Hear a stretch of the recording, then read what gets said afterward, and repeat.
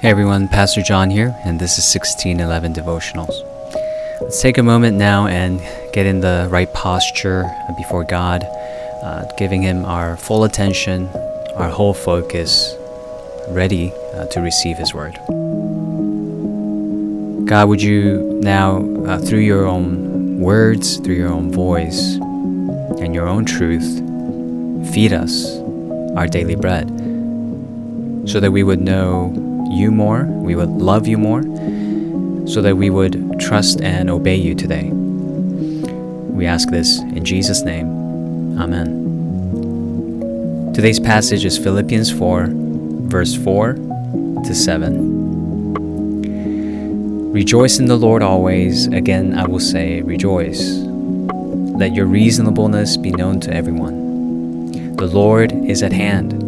Do not be anxious about anything, but in everything by prayer and supplication, with thanksgiving, let your requests be made known to God. And the peace of God, which surpasses all understanding, will guard your hearts and your minds in Christ Jesus. This is a passage that most Christians have heard 1,000 times.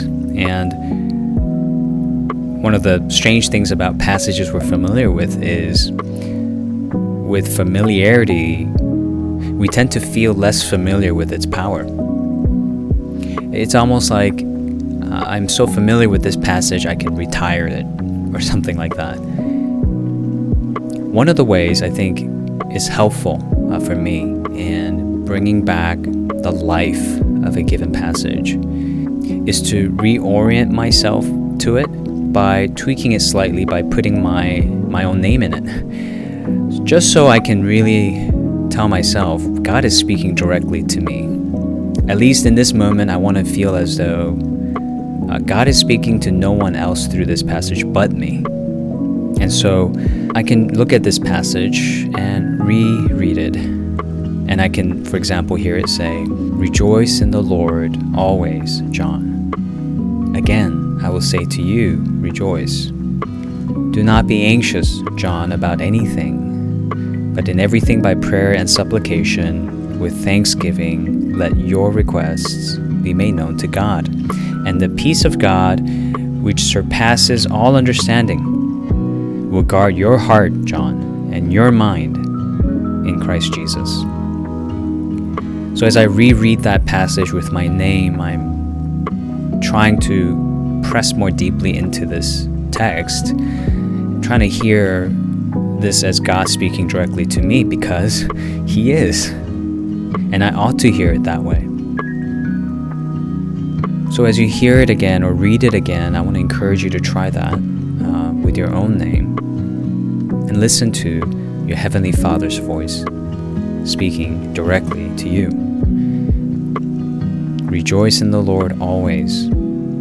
Again, I will say, rejoice. Let your reasonableness be known to everyone. The Lord is at hand. Do not be anxious about anything, but in everything, by prayer and supplication with thanksgiving, let your requests be made known to God. And the peace of God, which surpasses all understanding, will guard your heart and your mind in Christ Jesus. Amen. Father, thank you for speaking your word to us.